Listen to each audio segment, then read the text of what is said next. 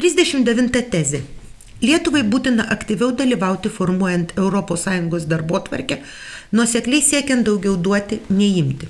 Nuo pat įstojimo į ES Lietuva europinės politikos arenoje plačiau žinoma kaip vieno klausimo šalis, visų pirma akcentuojanti santykius su agresyviaja kaimynė Rusija. Dar vienas atvejis, kai europinės darbotvarkės formavime Lietuva aktyviai reiškia savo nuomonę, yra struktūrinių fondų dalybos.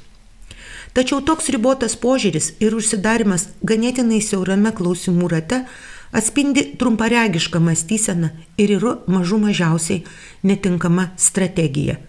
Ypatingai tokia strategija netinkama tuo metu, kai įsibėgėjus globalizacijos procesams, augant neapibrėžtumui ir randantis naujo pobūdžio problemoms, apie kurias jau kalbėjome, matome, jog tos problemos nepaiso valstybių sienų ir negali būti sprendžiamos atskirai vienos ar kitos valstybės. Klasikinės europinės vertybės yra solidarumas ir lygybė. Ir būtent solidarumas ir kiek galima didesnė lygybė šiam žemynui atnešė klestėjimą bei socialinę gerovę. Todėl Lietuvai pats laikas išaugti iš vaikiškų drabužių ir imtis iniciatyvos formuojant europinę darbotvarkę ir palaipsniui prisimant įsipareigojimus, kurių laikosi kitos ES narės.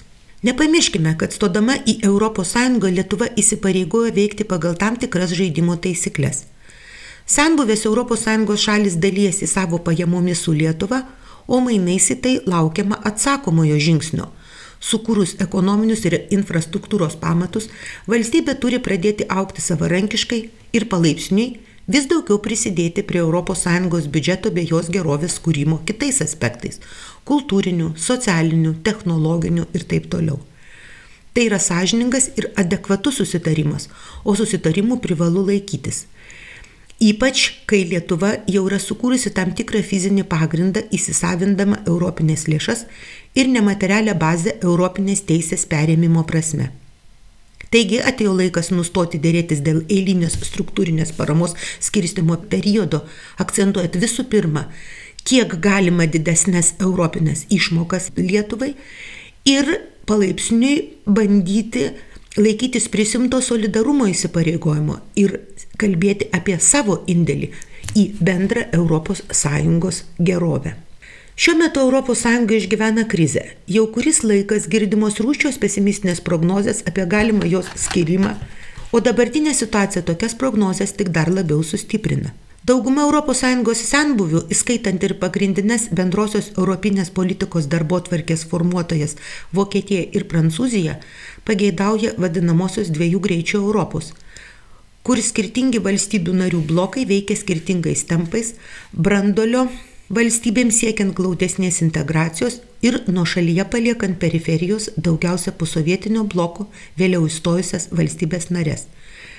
Išsipildžius šiam ganėtinai realiam scenarijui, vienintelė galimybė Lietuvai ir kitoms vėliau įstojusioms valstybėms narėms nelikti užribyje, tai proaktyvi pozicija formuojant europinę politinę darbotvarkę, daugiau duodant nei imant, išsilaisvinant iš saviizoliacijos siaurame klausimų rate ir tuo pat metu siekiant glaudesnės integracijos bei su ja susijusių reformų įgyvendinimo. ES nėra savitarnos restoranas, kur galima išsirinkti tik mėgstamus patiekalus. Buvimas joje reikalauja valstybių narių bendrų pastangų, integracijos ir kolektyvinio valstybių sienas peržengiančių problemų sprendimų, už savo keliamų klausimų palaikymą mainais reiškiant solidarumą ir dalyvaujant kitų valstybių narių problemų sprendime.